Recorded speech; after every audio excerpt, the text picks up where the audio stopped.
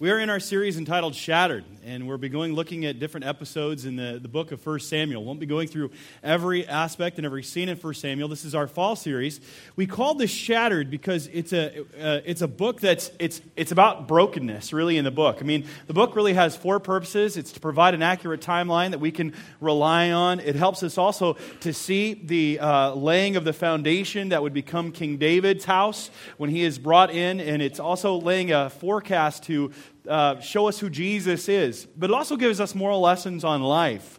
And we're looking at this passage today, and this passage actually is meant to be a contrast, and we left out part of the contrast. It shows that two different individuals, actually three different individuals. You have the sons of Eli, known as Hophni and Phinehas, and then you have Samuel. And the two are meant to be kind of contrasted between one another. These wicked sons who serve as his priests, and then Samuel who is righteous. But today I'd like to just focus for a brief period of time on these two sons of Eli. Now this might be a familiar passage to you, it may not. But it's a story that God has laid within His Word to help talk, and I believe teach us a lesson about the family. Now, again, it has many different aspects and purposes, but we're going to really focus on this parenting aspect, because it's no secret in our world today that the family is messed up. We have a lot of different definitions of family and people vying just for even what is a man and what is a woman. Matter of fact, in 2013, the German government made a kind of a proclamation, and it went into effect of November 1st of that year, that it was, as a parent, when your child was born, you could leave the box for gender just vacant and didn't have to declare whether they're a boy or a girl, so they could decide for themselves what they are. So genetics, nor DNA, plays a part in that. And so we have this confusion a great deal, even what makes a man or a woman, and it makes no surprise then that there is a confusion over what is a family. And for those who come from a different culture in the majority world, you're wondering probably even what I'm talking about. I mean, you come to the United States, a place of freedom. Well, let me tell you, there's some things about the United States that you don't need to copy, because there are some things messed up, and you need to be able to help teach us and regulate us, because our world has gone a little bit crazy, actually a lot crazy. So we have to go back to the Word of God and say, what does the Bible teach us? How do we teach our children to be followers of God? You know, I stop and ask myself the question, and maybe you've ever wondered this: what is the purpose of the family? Why did God create it? It's not an invention of man. It's not a societal structure that was just come together based on the preferences of different people. It is something that God gave. God created man, God created woman, and He made it in all their beauty. And anything else is an aspect of the fall, which wars against God and His Word. But God created the family, and Lord willing, He brought the husband, the wife, and they were to come together in their unity and create a child, as God allows. Now, God created this, not man. And it's interesting, what was God seeking by doing this? And I want to show this. This is from Malachi chapter 2, and this is God speaking to the Israelites, and this is what He said to them. Did He not make them one with a portion of the Spirit in their union? And what was the one God? One God. It's the cry of Israel. One God, the Shema. One God seeking godly offspring.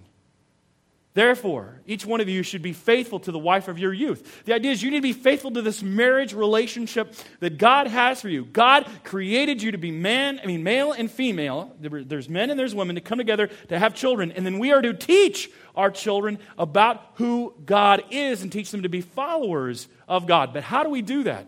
Now, you might be here today and say, hey, Travis, I'm a little beyond that. My kids are grown. I have grandchildren. Maybe I have great-grandchildren. That time's passed. That ship has sailed. I had my children a long time ago. I wasn't following Jesus. What does this have to do with me? Well, this has to do with every single one of us. Whether you're a great-grandparent, grandparent, single parent, whether you are not a parent at all, maybe you will be a parent one day, maybe you're an aunt, maybe you're an uncle.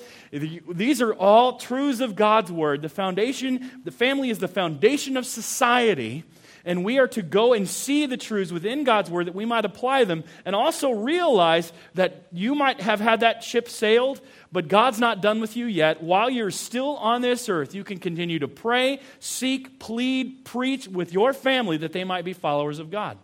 But today we're going to delve within this passage. We're going to see that God gives us an example in many ways what not to do. That there are not spiritual guarantees when it comes to parenting. That there are some things that, even though this guy was a priest serving before God, his children were not followers of him. Just because you're in church every Sunday, does that mean that your children are going to be followers of God? So there's some warnings here for us that we're going to take away. We're going to look and see what these warnings are. We're going to see some truths that we can apply. And we're also going to see how we can, as men and women of God, come together and pray for our children, pursue our children, plead with our children that they might be true followers of Jesus Christ. I want to take a moment just to pray for God's blessing on the rest of our message time. Father, open wide our hearts to receive the truth of who you are. And Lord, glorify your name in our midst today. We pray this in Jesus' name. Amen. Now, as we get into this text, I want to have actually some things that I want to set up before we even get into the text. Some observations. I've been a pastor a long time, and I've got to know individuals. I mean, I've seen a lot of families. I've worked as a youth pastor. I've seen children grow up into adulthood. I've seen the mistakes of several different people. And before we can really delve into what God has for us, I want to kind of look back over time. And this is what church history does well. This is what our own personal history does well. This is what experience does well, is we can see and learn from the mistakes of other parents. So if we're going to shepherd our children to follow Jesus, first of all, we need to be learning the mistakes of those who went before us. That's the first point that I want you to write down within your notes today, is to be learning from the parenting mistakes of others. It is basically, I want us to go in with a clear mind to see what God has for us. And we need to learn from others' mistakes, because there have been other well-meaning, Bible-believing teachers and leaders who have made serious mistakes and missed the boat on how to parent God's way. And first of all, it's this. Your children are not guaranteed to follow Jesus. There is no magic formula.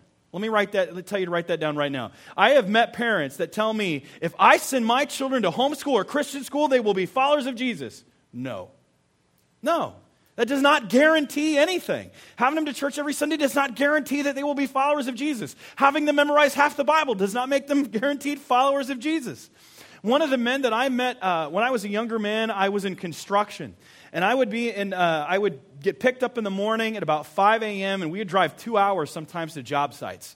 And while I was in this I met this guy, and his name was Nick, if I remember correctly. And he was a very interesting guy. I mean, Nick got in the car, and he would ride with us, and he had duct tape around his boot, and he was a rough guy. He was always rocking around. He had a foul mouth, and he had smoked every 30 minutes he had to have a cigarette. I mean, not just joking. And I would be in this truck, and I'm with all these guys, and they're listening to all these awful radio shows, and I'm praying, and I'm trying to figure out how to witness to these guys. And so I make it my mission, and I'm working on grain elevators. I'm removing rooftops, and it's just this disgusting job. And while I'm up there, I'm figuring, how do I testify about Jesus to this guy?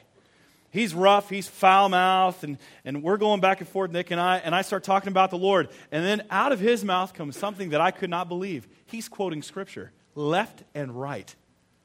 I mean, this man had memorized verses after verses after verse, and I sat there in like shock. And I said, why? He's like, I'm not following God. I won't follow God. I said, brother, it's worse for you, because you know the truth of what you're supposed to do, and you're not doing it. See, you can be in Christian school, you can be in different programs, you can memorize the verses, but there is not a formula that is guaranteed, A plus B equals C, that's going to guarantee that your children are followers of Jesus. Now, I know that freaks parents out. What do you mean there's no formula? There is the truth of God's Word. It's not a formula, though. And it's a passionate pursuit of God. We're going to see what those pursuit items are, but there's not a magical formula that you can do, this secret sauce, if you will, to guarantee they're going to be saved. So that's it. That's the first thing. There's not a magic formula. Secondly, it's not because of the force we apply. Now, when their kids are young, we can force them to conform to what we want them to do, right? You get mom voice, dad voice, you know that kid's going to do what you want him to do. When they get older, that gets harder to do. You can force them to bow down, you can force them to get dressed up, you can force them to go to services, which is fine, but you can't force the heart. You can't force the heart. And I've seen people over time where their parent forced them, and they got older and they rejected them because they never shepherded the heart. They were forcing the outward behavior, but they weren't shepherding the heart. So you can't force them to believe in who Jesus is. Thirdly, it's not about the family we belong to. You might come from a long list of saints. That doesn't mean there can't be a first-generation sinner. Okay? Just because for crying out loud, when you get into the Scriptures, one of the most crazy passages in the book of Judges, crazy passages about this Levitical priest who has this concubine who runs away from him. He goes and pursues her, okay? And then she goes back to her father's house. He pursues her. He brings her back with him. He's returning home. He ends up can't getting to the city he lives in, so he camps out for this one city for the night. Someone brings him into their home, and then these men come and want to basically rape him. He throws out his concubine. The Bible's not G-rated, by the way. You're not going to see this as a VeggieTales episode. And then she is habitually raped until she dies. And in the morning, he gets up, basically says, get up, let's go. She doesn't. He takes her home, cuts her into 12 pieces, and then he sends it to the 12 tribes of Israel. And the point of the passage is to show how wicked the people had become. But what's indicting about the passage is that you find out that this priest is the grandson of Moses. That's how bad it got, that even Moses' grandson had totally turned and polluted the pure worship of God. God, it doesn't matter the family you come from. You could say, oh, we all went to this college and went to that college and we're all lines of path. That does not guarantee faith. That does not guarantee your child. Eli is a priest who is serving in the tabernacle, and his sons are worthless men. They're worthless. It doesn't guarantee. You can have great access to God. You could be the cousin of Billy Graham. That doesn't guarantee that you're going to be a follower of Jesus. So it's not about the family we belong to. Thirdly, faith is not guaranteed because of the favoritism we show. Now, you might see a promise of one of your children. You might pour into that child because they seem to have some type of preference, seems like some capacity for ministry. You give them all the training. You give them all the tools. That still doesn't mean they're going to follow God when they get older. Just because they have a promise and you've given all the favoritism, you've lavished attention on them, that doesn't mean that they're going to follow Jesus. That doesn't guarantee it. It's good. These are good things, by the way, to do. Some of these things is teaching and training and loving, but they doesn't guarantee it. You can be the perfect parent, by the way, and your children can still turn away. Because God is the only perfect parent there is, and we turn away. And one of the greatest parents that you see within Scripture is in Luke chapter 15 in the parable of the prodigal son. That is a godly dad. One son goes off and lives a prodigal life. The other one stays home, but he's self-righteous. He's completely self-righteous. He does it all right. He has all the outward behavior, but his heart is away from God. It's the prodigal who has the right heart and coming back. So just remember that. Those aren't guarantees. So it's not about the favoritism we show or even the faith we espouse. Just because you're a Christian or you go to this church or follow this teacher that your child will follow as well. I've seen some well-meaning brothers and sisters who felt that they were Christian and that their children were guaranteed to be so because they were. None of the above by themselves guarantees saving faith in the children. Instead, what is required for us is to teach them, to lead them to a place where they can follow God. And God has placed that responsibility on parents, by the way. It's a huge task in the sight of God. And I want to go back a couple slides, Preston, to Deuteronomy chapter 6. See, Deuteronomy chapter 6 is known as the Great Shema. It's the Israelite theme. It's their motto. It's their rallying cry. And it's also a great theological statement, and it's this. Hear, O Israel, the Lord our God, the Lord is one. All Jews, by the way, know this. Every single one. The Lord our God, the Lord is one. You shall love the Lord your God with all of your heart, with all your soul, with all your might. And these words that I command you today shall be upon your heart. Now, it's interesting. In this great rallying cry, God, this great theological statement that is stating the unity of God, of who He is, the being of God, that every Jew would unite under, the second part of this passage is what is always overlooked.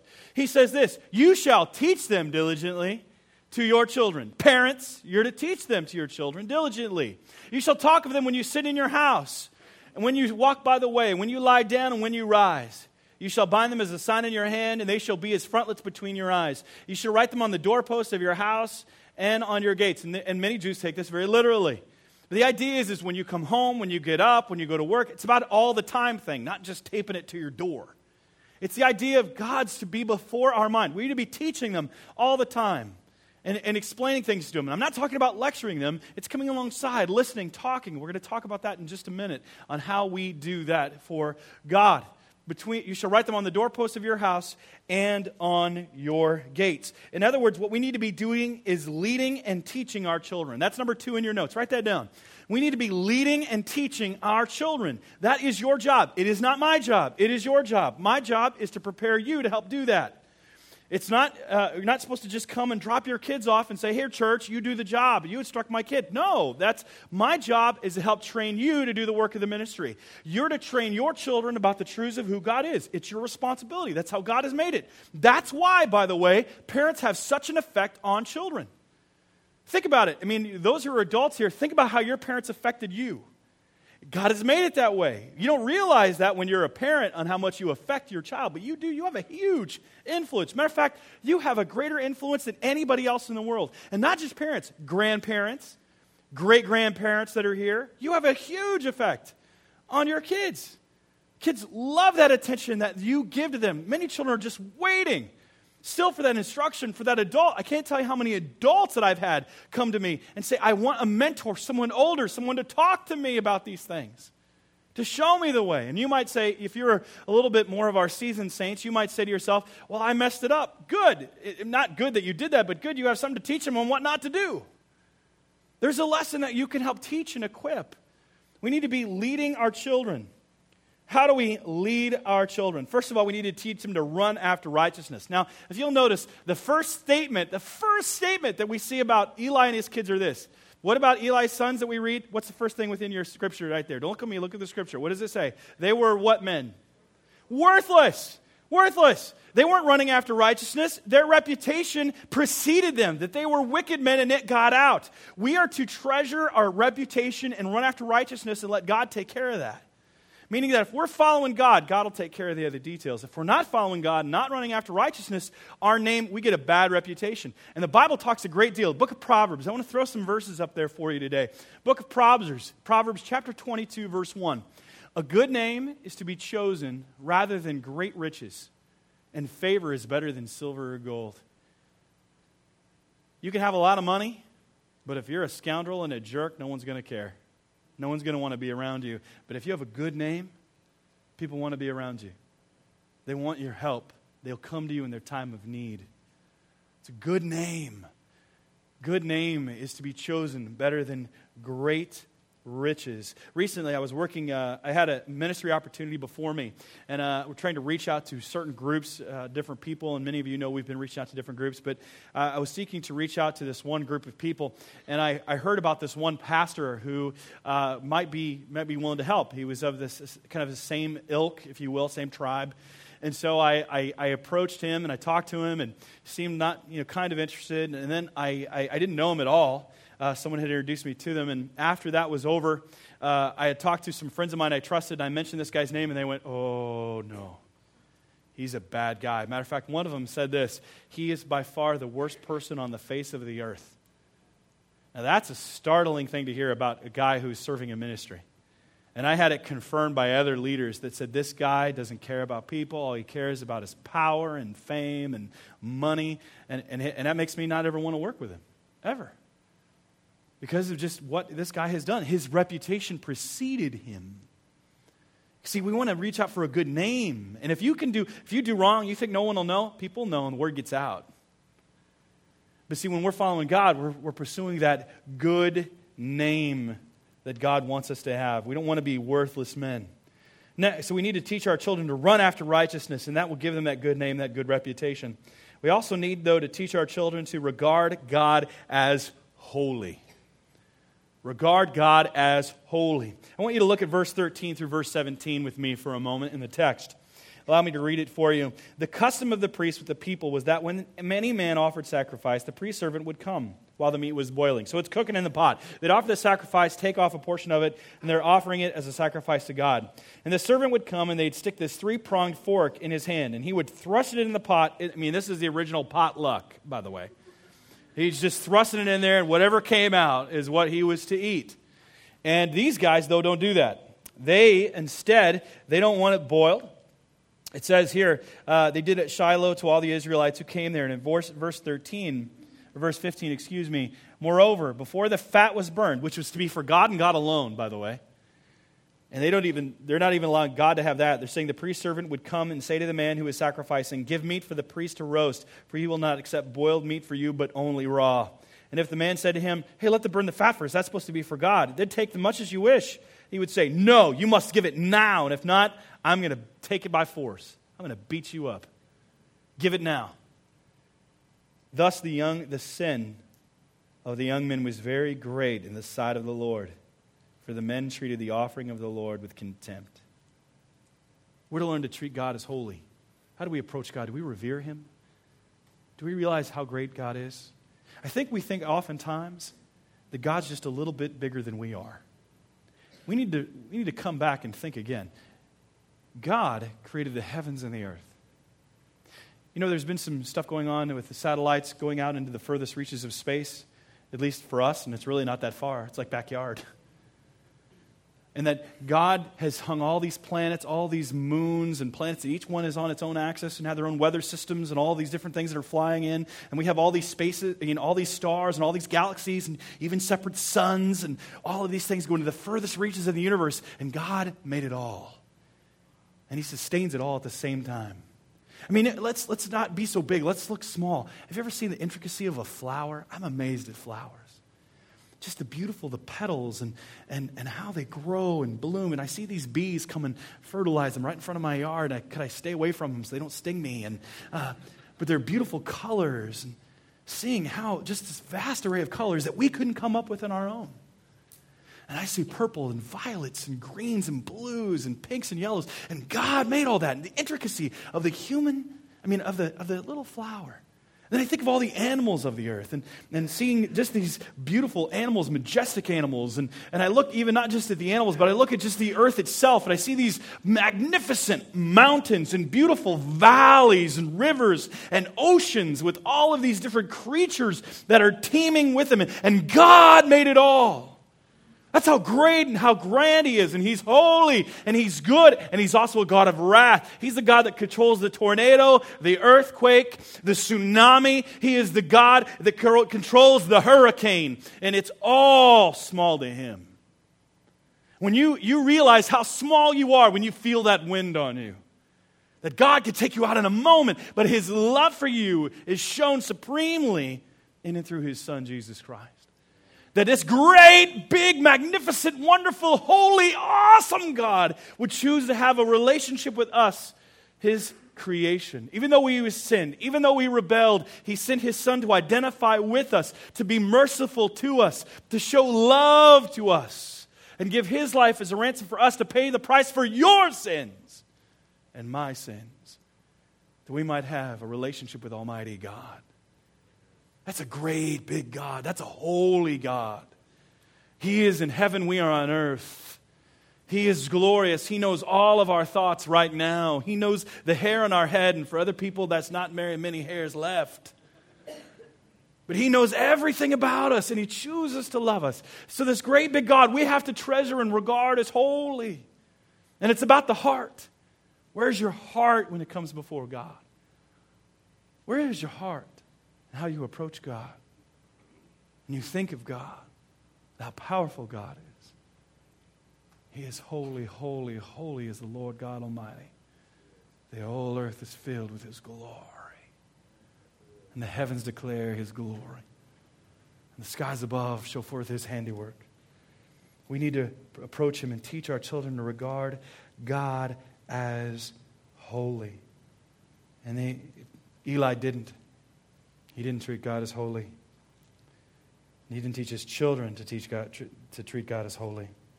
Now, we're to teach them to regard God as holy. We also need to teach them to resist sexual immorality. Resist sexual immorality. Hophni and Phinehas were sleeping with the girls who served at the tabernacle, according to verse 22. Taking advantage of all these different women. Parents, we must be the ones in our children's ears talking to them about sexuality. We're to teach them about these things. Because if we don't, someone else will.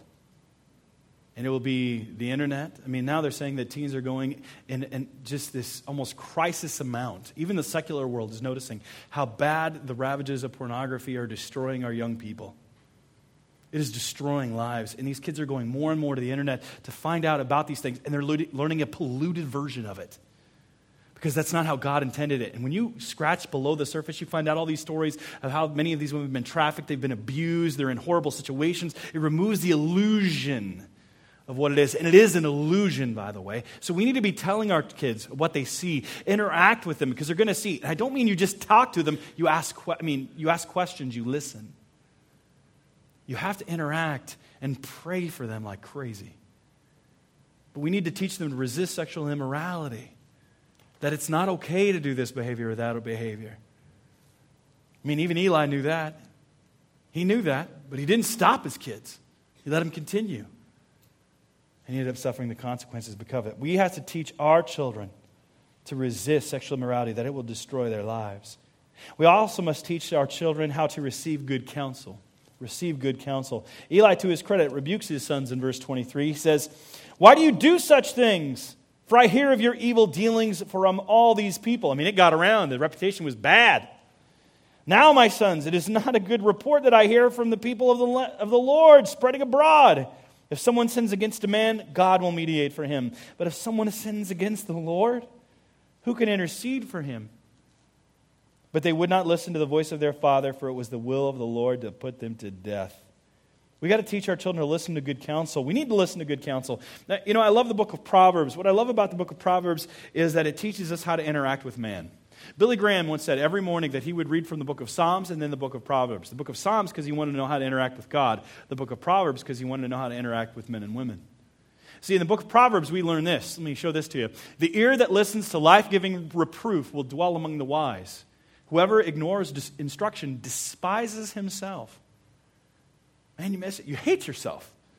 You're not willing to listen to life-giving rebuke, people that care enough to share with you what's going on and to confront you. But he who listens to reproof gains intelligence. Gains intelligence. Here's another one for you. Let me call it up. Proverbs 17:10. "A rebuke goes deeper into a man of understanding than 100 blows into a fool." You can beat the fool all you want. It doesn't matter. He's still a fool. But a man of understanding, it will go deeper into him. We have to teach our children how to listen, how to interact and understand words, because words are powerful. We also know an effective way to communicate them. We need to be careful how we talk to our children too. How we confront them, how we rebuke them, how we counsel them. I mean, do you demean your child in the presence of all these people and talk about them as if they weren't there? How do you talk about your kids? I mean, when they're little, of course, you have to put them in, you got to put them, make their behavior go. But as they get older, they're growing, they're learning. But are you demeaning them and breaking their spirit? Sometimes we need to pull them aside and instruct them, listen, but also teach. And again, it depends on the child, depends on the situation, a lot of things it depends on. But the Scripture does talk about this, about powerful a word, especially the word of a parent is. There is one whose rash words are like sword thrusts. Your words can hurt your kids. It can stab them, cause them pain on their souls. But the tongue of the wise brings healing. So if you're rebuking, and I've had some brothers come to me. I mean, I've had one brother comes to me, and he rebukes me. And at first, you brace for that rebuke. And then he does it, and I feel good when I leave. Because I know that he cares about me. And he's not just doing it to shut me down. He's doing it because he wants my best. And that's what we want as parents, do we not? Do you not want that best for your kids? Your goal is not to break them down. The goal is to help build them up to be what God wants them to be. Now, sometimes we have to break them down in order to build them up. But we need to make sure that we're careful with our words and how we interact with our kids. Here's another one that's for you from the book of Proverbs, chapter 20, verse 15. I love this one. "With patience a ruler may be persuaded, and a soft tongue will break a bone." It means how you talk to the king, be very careful. But your word, even though it's soft, it doesn't have to be in a harsh manner. You don't have to yell all the time. Now, there are some parents here, your first reaction is to yell. That's all you do is yell. And now your kids don't listen to you, and you're like, "Well, I'm yelling." Well, it's when you yell all the time. They're not going to listen. Now, I reserve yelling for certain things, but I've also learned the opposite is true. When I get quiet, now my kids are getting real scared. My kids were doing something at the table the other day that I was really frustrated about, and my oldest daughter looked across the table, and I could see she's like, "Oh, no." She looked at her brother and said, "Shut up. Daddy's mad." And I just breathed and got real quiet. So we have to learn, have to interact, how to use our words. Because that even just a soft tongue is powerful enough to break a bone, to hurt. We have to be careful of that. You have to teach them how to receive good counsel. We also must teach them how to repent from their sins, by the way. Repent from their sins. We have to model repentance. See, Eli, these guys didn't know repent. They didn't repent at all. Even though they'd been rebuked, they didn't repent. We have to teach and model repentance in front of our kids. And if you've made a mistake to your child, if you've sinned against them, ask them for forgiveness. And some people say, wait a minute, what? That's going to be humiliating. No, it's actually empowering that child to see that truth is more important to you than being right. See, when I come, and I had to do this to my kids, when I've sent them into my kids, and I sit down, and they're usually freaked out that as soon as Daddy gets down to their level, they're like, oh no. And I said, would you forgive me? Yes, Daddy. But I want to show them that this is how you ask for forgiveness, because we know how quickly pride can be and how destructive it can be, because we want to assert our own way to show we're right. But we can show you're right to the point where that severs the relationship. You have to model forgiveness and model repentance and what that looks like in front of our children. We also have to warn our children of the consequences of rebellion. Now, what happens in verse 27, and it says, there came a man of God to Eli. We don't know who this was, just a man of God comes to Eli. Thus says the Lord, did I indeed reveal myself to the house of your father when they were in Egypt, subject to the house of Pharaoh? Did I choose him out of all the tribes of Israel to be my priest, to go up to my altar, to burn incense, to wear an ephod before me? I gave to the house of your father all my offerings by fire from the people of Israel. Why then do you scorn my sacrifices and my offerings that I commanded for my dwelling? Why do you honor your children, your sons, above me? By fattening yourselves on the choicest parts of every offering of my people Israel. Therefore the Lord, the God of Israel, declares, I promise that your house and your house of your father should go in and out before me forever. But now the Lord declares, far be it from me. For those who honor me, I will honor. And those who despise me, I will be lightly esteemed. Behold, the days are coming when I will cut off all your strength and the strength of your father's house. And he goes on, and he's giving them this rebuke, and he's saying that here's the consequence for your action. Because you honored your children above me, then I'm going to take all of this away from you. See, we have to warn them about the consequences of rebellion. Because God is not mocked. What a man sows, he will also reap. And we need to teach our children that, because it's going to happen. It will happen. It does happen. It may not happen immediately, but it happens. That God will bring their consequences back on them. They will reject that and be angry. But if you show them and you love them, they will see that you care. And we need to make sure that we are loving our children. That's the thing that holds this together all together. It's not just about learning from others' past mistakes and leading them, but it's loving them. Loving our children, because remember, there's faith, hope, and love, but the greatest of these is love.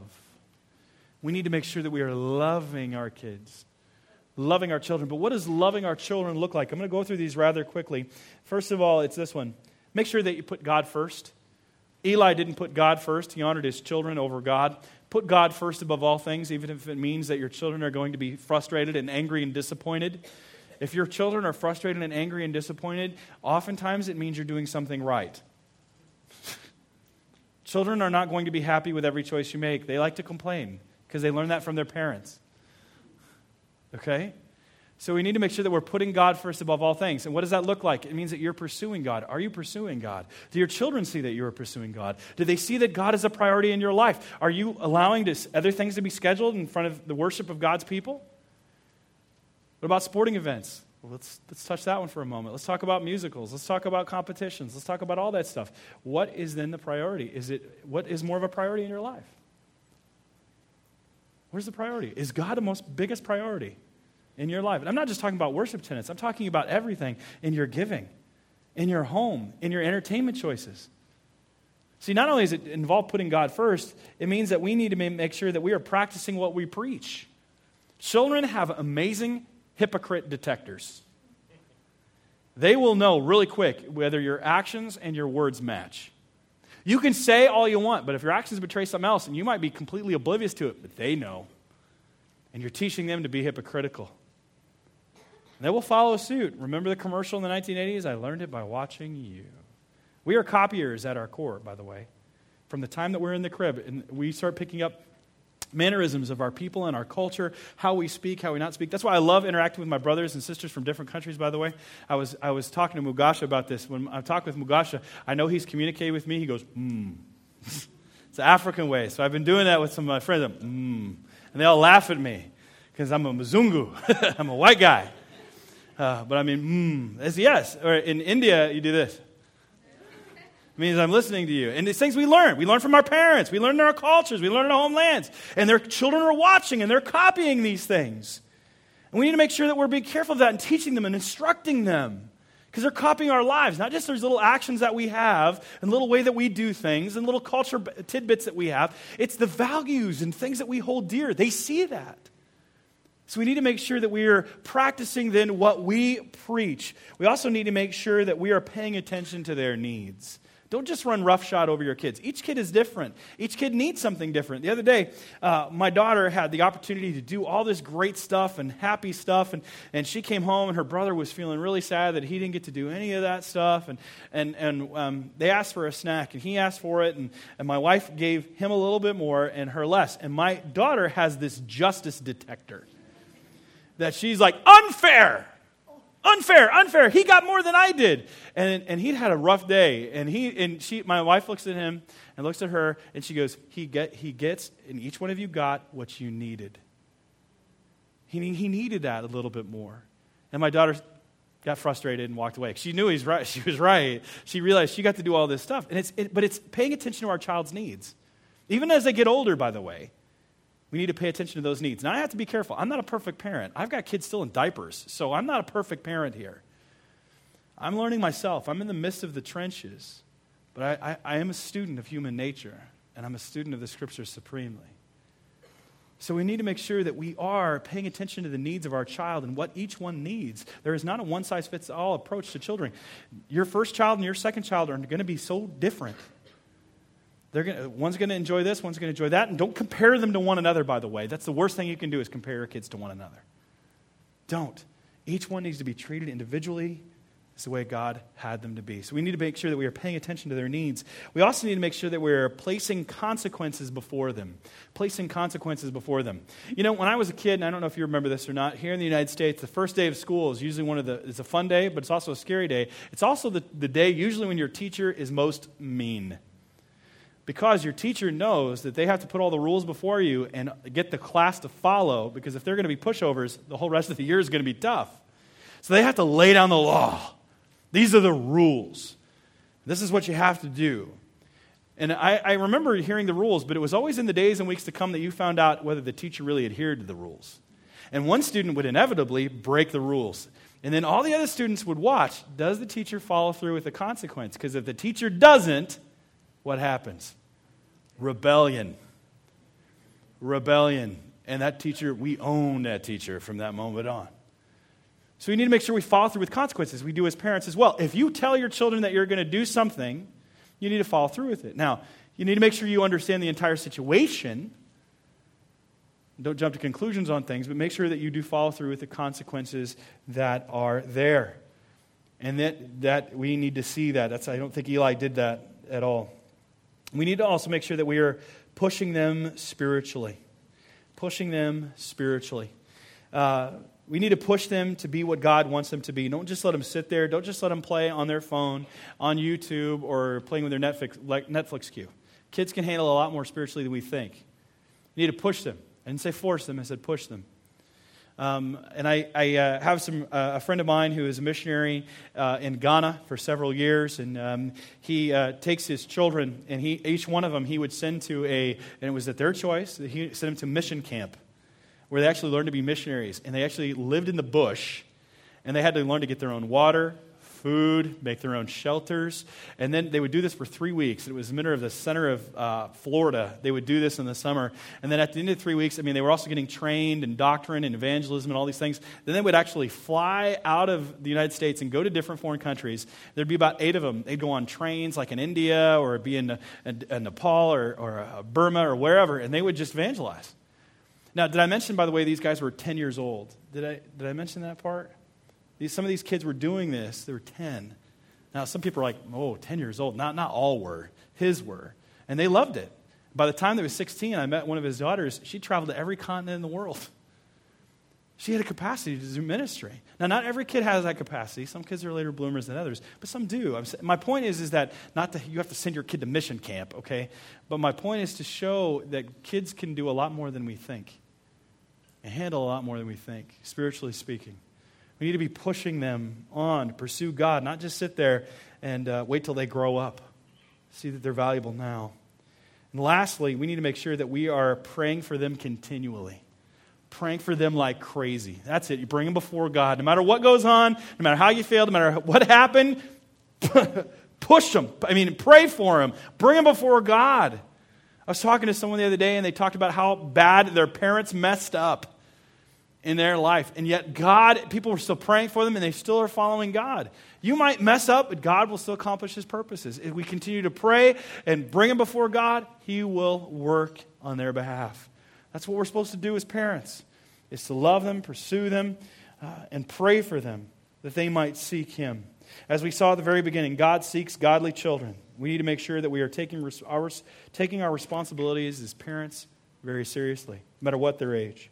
And if you're here today and you feel like maybe you have blown it, well, and the time is past, you couldn't do anything else, but that doesn't mean your job as a parent it's over. Keep praying for them. Keep loving them. Keep letting them see that Jesus is real in your life. And then wait for God to change them and you in the process. Amen? Amen. Let's pray. Father, we thank you for what you've done in our midst, what you are doing. And Lord, I pray that you continue to bless us. Lord, help us to be better parents, grandparents, aunts, uncles. Lord, whether you have us to be parents in the future or if we're to help give counsel to someone who's a parent, no matter what our age our children are, Lord, I pray that you help us to be the parents that you want us to be. Lord, continue to show us within your word, as just you did with Eli, the disastrous consequences that await if we don't take our parenting seriously and we don't honor you above all things. Lord, we thank you for what you've done and how you've laid that out within your word. And Lord, may we learn from it, apply the truths to our hearts, that we might go forth changed, and our children might be those godly children that you seek. We thank you and praise you in Jesus' name. Amen.